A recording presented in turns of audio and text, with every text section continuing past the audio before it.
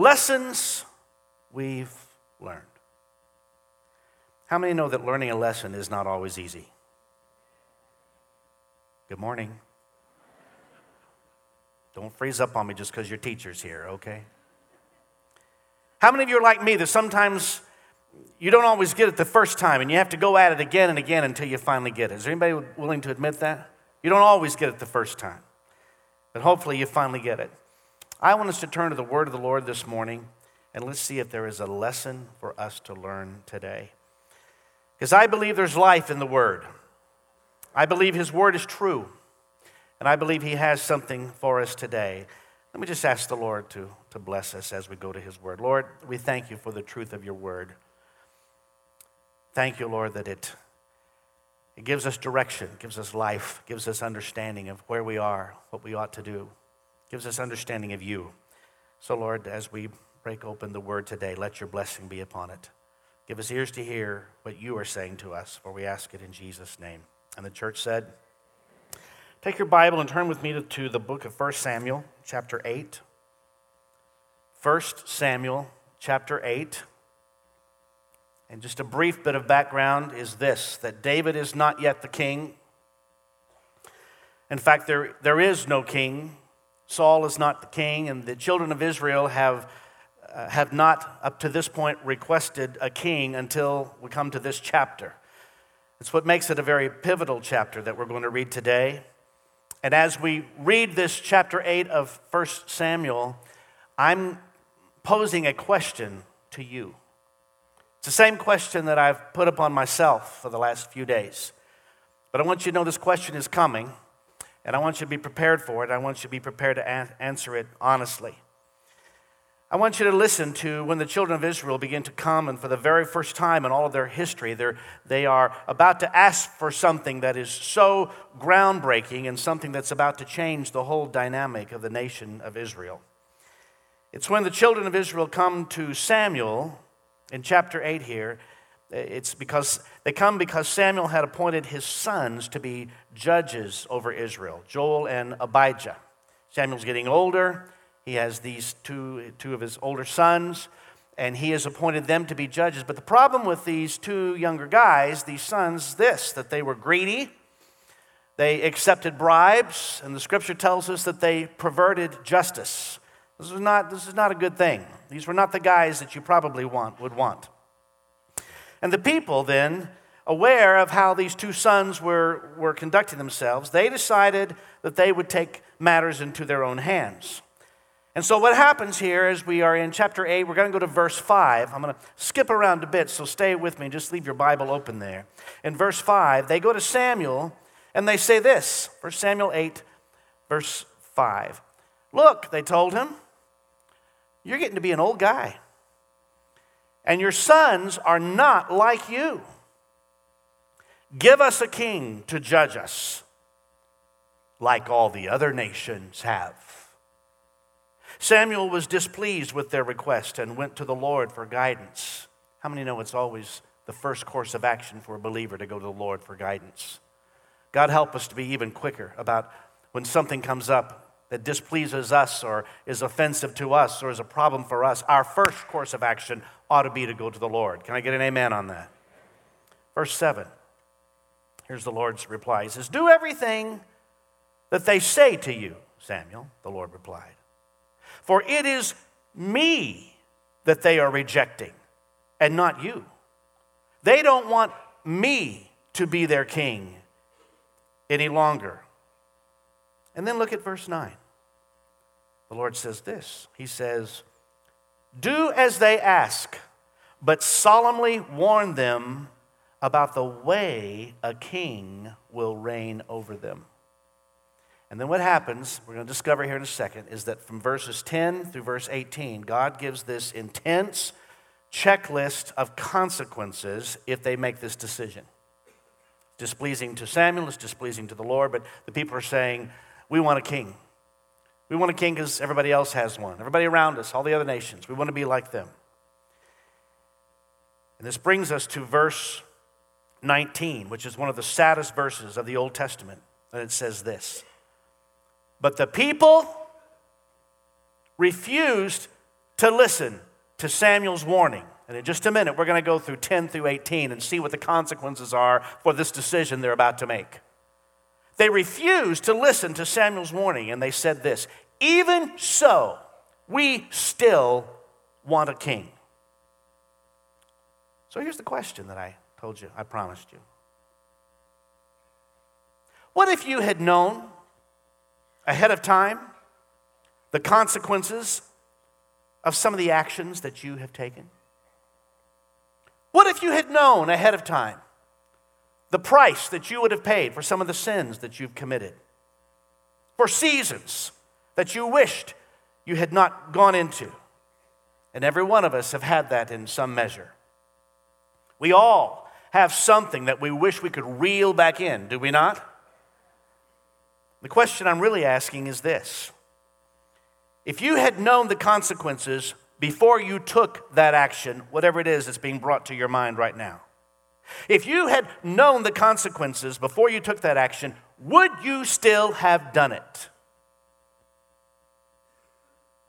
Now, I believe in consequences. I have to. They're real. They're inevitable. Paid my own share of them. And many of you are in a position of deciding upon and administering consequences. We understand that. Parents, educators, law enforcement. You know, we've all grown up watching television commercials that are consequence-driven. I started to go all the way back to the 60s and the 70s and the 80s and decided that would take too long. But you know what I'm talking about. Consequences of smoking. Been plenty of commercials that have told us, here's the consequences if you decide to smoke. And consequences of drinking alcohol. Consequences of eating too much sugar. Consequences of taking drugs. But here's what's happened. We've gotten almost immune to consequences, and we don't even listen to them anymore. We've become almost programmed to not pay attention to them. And here's one of the reasons why and how we've become programmed to them. Because many of these commercials come on telling us either what we shouldn't do or they're asking us to take a certain drug. But have you noticed at the end of that commercial, in order to keep them out of court and lawsuits away from them, they have to give this little list of disclaimers. How many know what I'm talking about?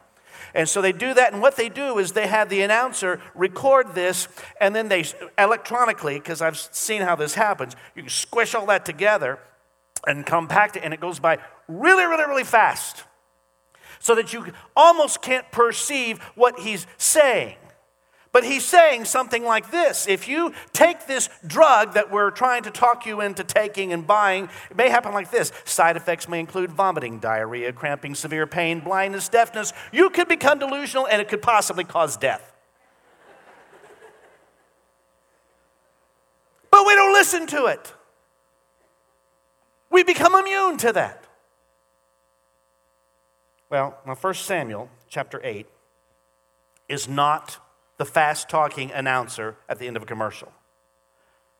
1 Samuel chapter 8 is a very thought-out, slow-talking God to his people about the consequences of doing something that he is adamantly against. It is God about to give them, from verse 10 through verse 18, his thoughts on this. If you take this path, this is what is going to happen. Literally, before they are about to make this decision, they're getting the luxury of hearing what can and will happen if they do this.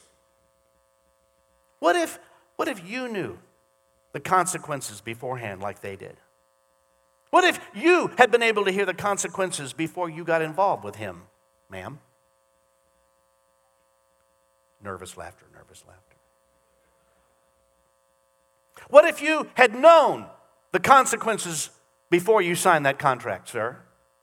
What if you had known the consequences before you cheated on that business deal? What if you had truly known the consequences of taking drugs before you took them? It's going to ruin your life, destroy your family, destroy your health. What if you had known? What if you had known that you were genetically loaded to become an alcoholic before you ever took that first drink when you were a teenager or whenever it was? Let's say God hands a card with all these consequences on it and how many of you would like to have a do-over? Sometimes I wish I could reel certain things back in, or wish I had a rewind button somehow, or a Command Z on my Macintosh computer. Oh, let me undo that. Many of us want to get back our high school years or our college years or that season where we did something really stupid. And God was telling the children of Israel, don't push the "we want a king" button quite yet. Let me tell you what it will be like. Now remember at the beginning of chapter 8 that Samuel had appointed his 2 sons as judges over Israel. But they took bribes, they were greedy, perverted justice, bad dudes. The elders came to Samuel and said, we are not going to go through this again. If you remember just a few chapters before, we went through this with Eli. And we had the same kind of deal, and now we're seeing the same sort of stuff starting to happen again. And now you're getting old, and we're not appreciating the decisions that you're making with your sons who are now the judges. And so we want a king. I said we want a king. And they assume that's the way their problems are going to be fixed. And so when they ask for a king, God just simply says, before you choose, before you hit the play button on that, before you save this on the hard drive of Israel, I want to give you what the consequences would be. And the question to all of us, to you and me, is this: would we still rebel if God gave you the script of that chapter of your life in advance? Would you still have cheated on that test? Would you still have gone to that party? And God handed you a card and said, here's your consequence card. This is what's going to take place. Some of you will remember radio personality Paul Harvey. He told a story on how Eskimos kill wolves. I'm familiar with the story, and I may have even shared it once before, but it so applies here. So listen to this. The account is a bit gruesome, but I can't help but think of it as I read this chapter in 1 Samuel. First, the Eskimo will coat his knife blade with animal blood and will allow it to freeze.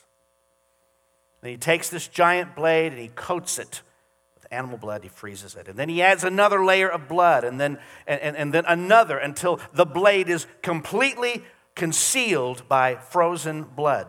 So all you see is a handle in this large tower of blood, frozen blood, but underneath it is the very sharp blade of a knife.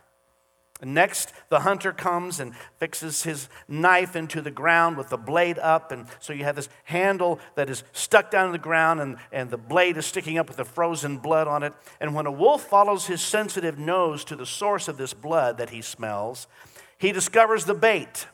And here's what Paul Harvey says. Says he starts to lick it, tasting the frozen blood, and he begins to lick faster and more, vigorously lapping the blade until the keen edge is bare. And now he's at a feverish pace, feverishly, harder and harder. The wolf licks the blade because of this intense craving for that which he desires and he wants. And he licks the blade of the Arctic knife. So great is his craving for blood that the wolf doesn't even notice the sharp blade of the knife is now beginning to cut him. He doesn't recognize that it's his own warm blood that he is tasting, and therefore he kills himself right there. He does the job himself. In that feverish moment, he forgets everything. Forgets history, forgets what he's learned about survival. He forgets danger. And all of a sudden, he is in this moment and nothing makes sense. And nothing at that moment for the wolf is stopping him to say, stop, you're bleeding, you're dying, don't do this.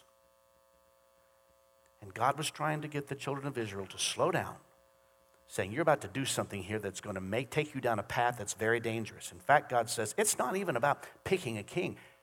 It's about rejecting me. And God said to Samuel, okay, tell him. Tell him what's about to take place. Let's read it, 1 Samuel 8, starting verse 10. So Samuel passed on the Lord's warning to the people who were asking him for a king. And here's the checklist of consequences. Here's what's going to happen. This is how a king will reign over you, Samuel said. The king will draft your sons and assign them to his chariots and charioteers, making them run before his chariots. Some will be generals and captains in his army. Some will be forced to plow in his fields and harvest his crops. And some will make his weapons and chariot equipment. The king will take your daughters from you and force them to cook and bake and make perfumes for him. He will take away the best of your fields and vineyards and olive groves and give them to his own officials. He will take 1/10 of your grain and your grape harvest and distribute it among his officers and his attendants. He will take your male and female slaves and demand the finest of your cattle and donkeys for his own use. He will demand 1/10 of your flocks, and you will be his slaves.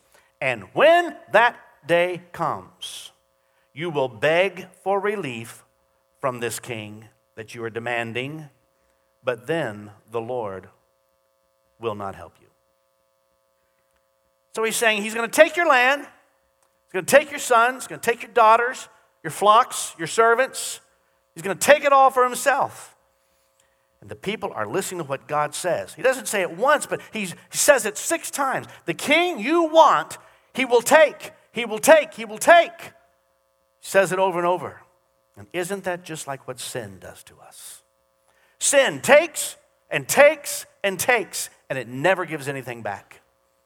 You've heard it said like I have, sin takes you further than you want to go, keeps you longer than you want to stay, and costs you more than you would ever want to pay. There is not one good thing in verses 10 to 18. The king will take from you.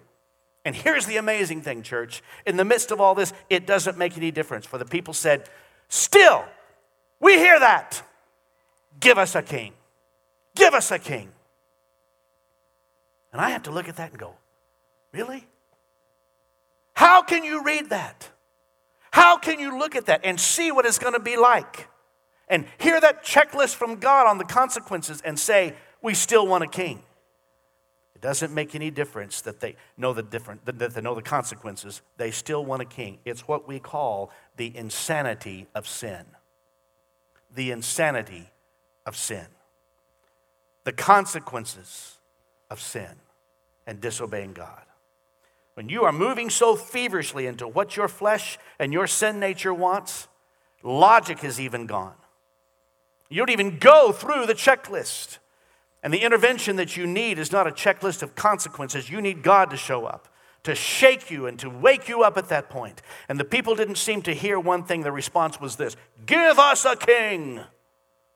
Why wouldn't they listen to logic? Why wouldn't they listen to God? Because they were intoxicated with being like others. And at that moment, their desire to be like others was more powerful than the threat or the reality of any consequences. And the bottom line is this: the power of lust.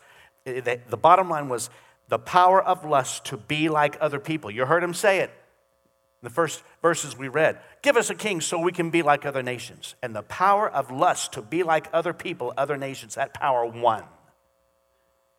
One Puritan writer said it this way: Satan promises the best, but pays the worst. He promises honor. He pays with disgrace. He promises pleasure. He pays with pain. He promises profit. He pays with loss. He promises life, and the devil will pay with death. You think you're getting this prize when the king shows up. You open up the case and you're going to see that he's going to take everything from you. A relationship that you thought was so great, looked so good on the outside, open it up and look. You're going to see it's going to take from you. And God was telling them, you're going to open up this prize and you're going to see that it's not what you think it is, because sin fascinates you and then it assassinates you. Are you awake this morning? Sin will fascinate you, and then it will assassinate you. And God says, when you get your king, he's going to take everything from you. It's the power of lust. It's the power of sin. It causes us to lose all logic. God is giving them the consequences ahead of time, laying it all out clearly, giving them the list of all that he's going to take. And now you want to do this? Yes, we want to do it. We want a king. So the question comes back to us again. If you knew the consequences, if God gave you, I'm talking to you, if God gave you a list and said, if you do this, would you still have done it? And I don't have the right to answer for you. I'm going to answer for me. Because the answer is this: the consequences make no difference, because consequences never stop you from doing anything. How do I know? Because some of us have had that checklist from parents. Someone handed you, your parents handed you a checklist. Some teacher handed you a checklist. A pastor said, buddy, that is not a good path for you.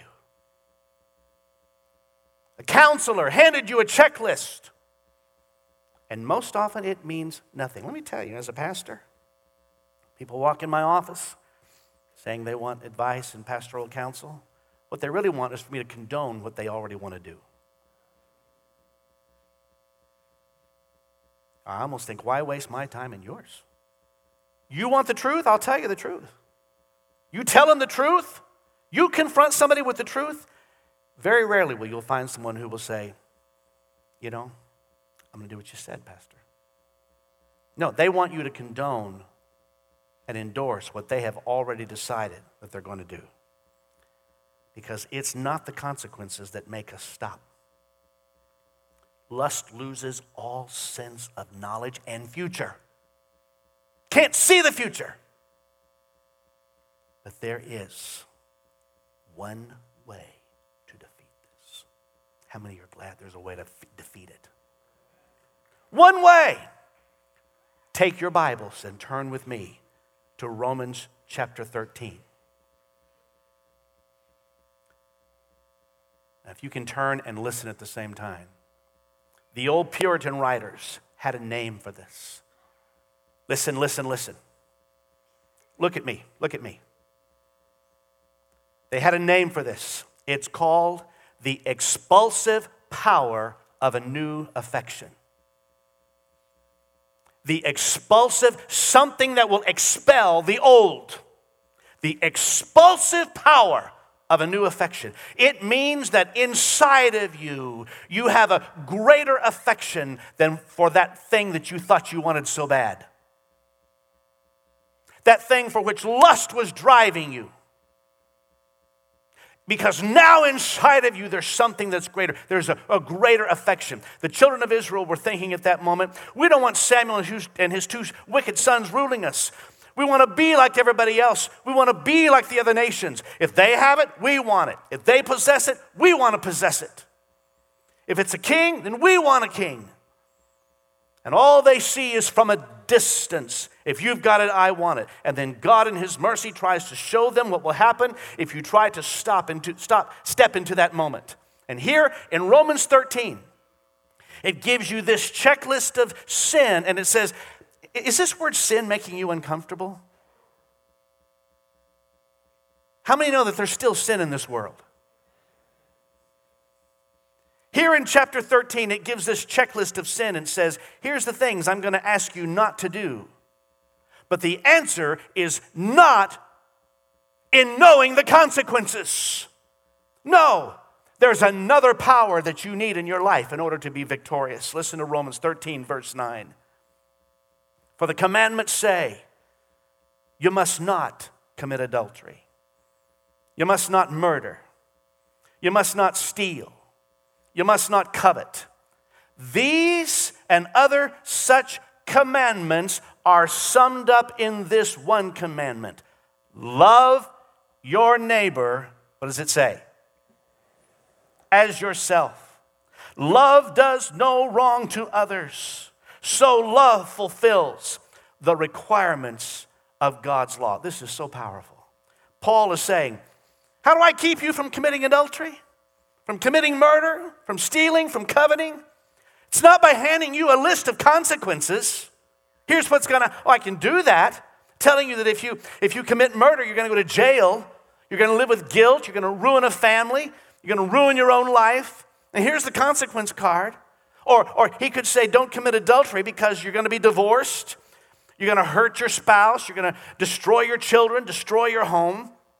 And even when we as pastors hand out the consequence card, and we do have to do that from time to time, people still walk out and do their own thing because there's not a consequence in the world that will keep you from feverishly licking the knife with the frozen blood on it.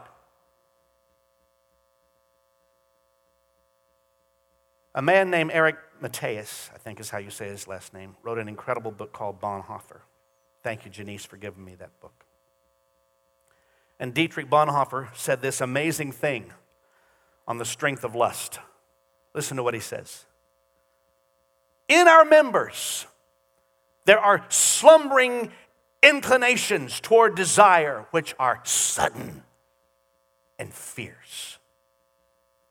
The flesh burns, and in its flaming, makes no difference whether it's sexual, vanity, ambition, revenge, anger, love of fame, or greed. Oh, hear this. At this moment, when our lust comes out, God is quite unreal to us. He loses all reality, and only desire for the creature is real. The only reality is the devil, because Satan does not fill us with hatred of God, but with forgetfulness toward God. And here, what Paul says, how do I deal with don't commit adultery, don't commit murder, don't steal? If you do those things, here's the consequences. And Paul says, you knowing the consequences is not going to fix this. I'm not going to stop you. There has to be an affection that is greater than lust. There has to be an affection greater than revenge. An affection greater than desire of wanting or coveting. And Paul says, and that answer is this, the expulsive power of a new affection. Jesus summed it up like this when he said, you want to deal with sin? Here it is. Love God with all your heart, mind, soul, and strength. And love your neighbor as yourself. You know what Paul was saying? If you love God and you love your neighbor, then this thing you're dealing with doesn't even become the issue. Because my fight with sin is not binding it, rebuking it, and going through a deliverance session. It's not a sin issue, what he's saying here. It's a love issue. Oh, I hope you're hearing this morning. It's when I lose love for God and love for people is when this stuff creeps up on me. What keeps you free from sin is loving God with all of your heart, with all of your soul, with all of your mind, and with all of your strength.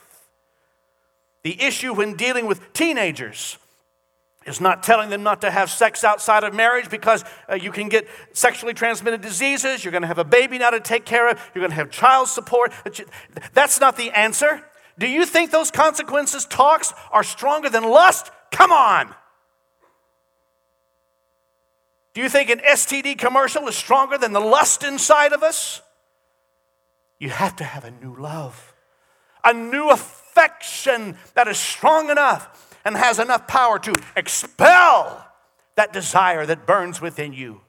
Your new love can be greater than the old desire. Blessed be the name of the Lord. Your love for God is your strongest deterrent against sin.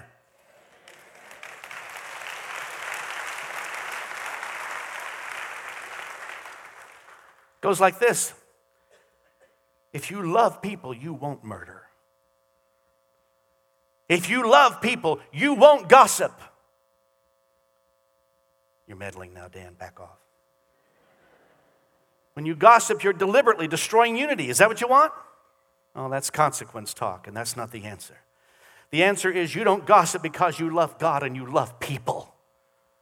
You don't do those things that you know are displeasing to Him because you love God and you love people. You don't commit adultery because you love God and you love people. A list of consequences means nothing, but the answer is found in loving God and loving people. And that means loving God more than anything else. If you love marriage more than you love God, you're going to mess this thing up. Hear me carefully. Because your first love has to be God. That's the thing that keeps you from sin, not a list of consequences. Are you hearing me this morning? Your first love has to be the Lord. You know what John says? I'm going to have some real talk here for a second. John says this. If somebody says, I love God, but hates his brother, you want me to just tell you what the word says? He's a liar. You walked in here today, I don't want to be by them. Then don't say you love God. If you love God, say you love God, but you hate your brother, you're a liar. There's no other way to say it. That's the way the word says it. For the one who does not love his brother whom he has seen cannot love God whom he has not seen. You cannot love God and hate your brother. It's impossible, dear friend.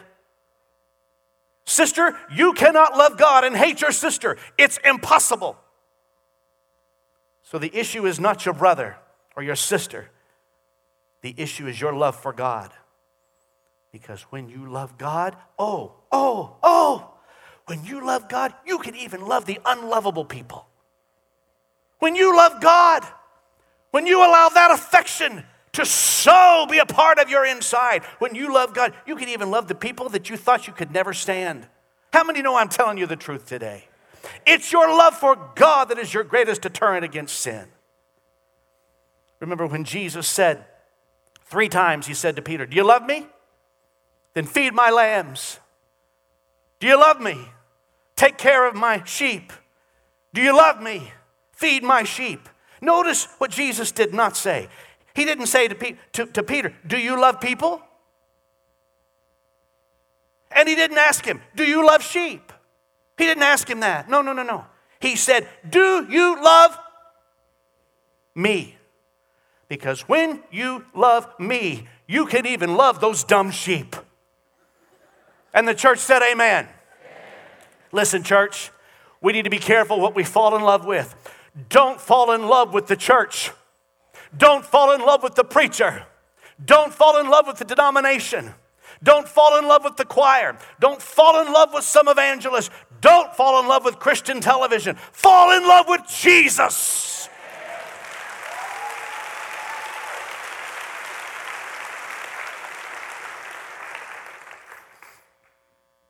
1 John 2:15 says this, do not love the world nor the things it offers you.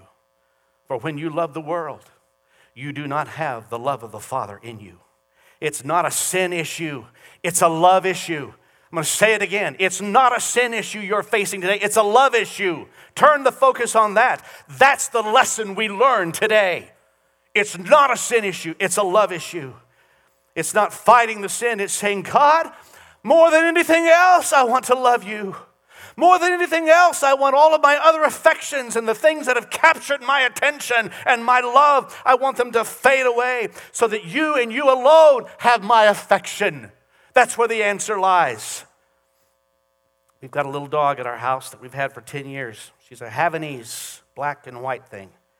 She's spoiled rotten and she's a little weird. A little quirky. I'm going to get in trouble for saying that from the front row over here. She is. She's weird. Yeah. We've had a dog all of our married life. We've loved them all. We're dog lovers at our house. We also have a cat. I am not a cat lover. I'm sorry. Don't send me your emails.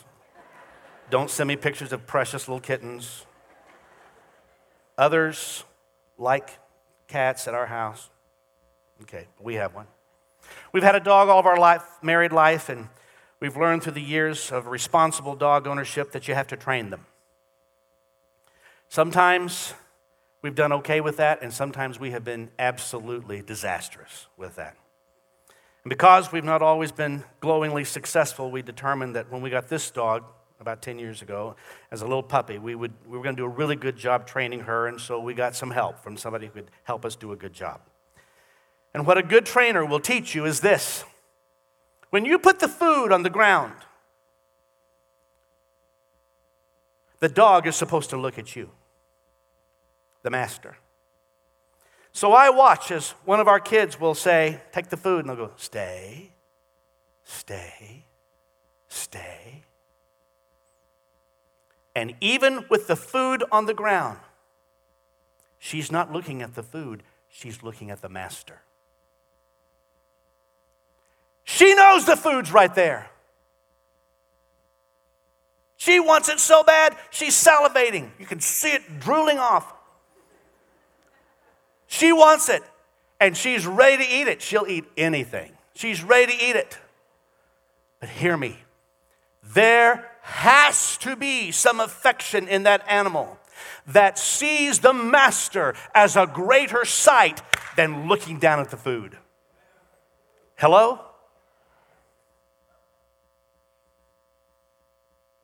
Just take a minute and personalize that. There has to be some affection in us that sees the master as a greater sight than that thing that is so easily besetting you. So therefore, the goal is this. Turn your eyes upon Jesus. Look full in his wonderful face. And the things of earth, what? Will grow strangely dim in the light of his glory and grace. Because quite honestly, the more you look at the stuff that you think you want, the more it commands your attention and you give it attention, the less you are able to see Jesus. But when you keep your eyes set upon Jesus, all of that other stuff is still there, and you know it's there, but you've got a better sight. You're looking at something better because you're keeping your focus upon the master, fixing your eyes upon him who is the author and finisher of your faith. So the issue, dear friend, is not being aware of the consequences. I dare say that will never stop you. Seen too much. Dealt with too many people. Consequences will never stop you. The issue is asking God to expand your heart for him, to develop a greater love for Jesus. How many of you today want a greater love for Jesus? Come on, how many of you want a greater love for Jesus? Put your hands together.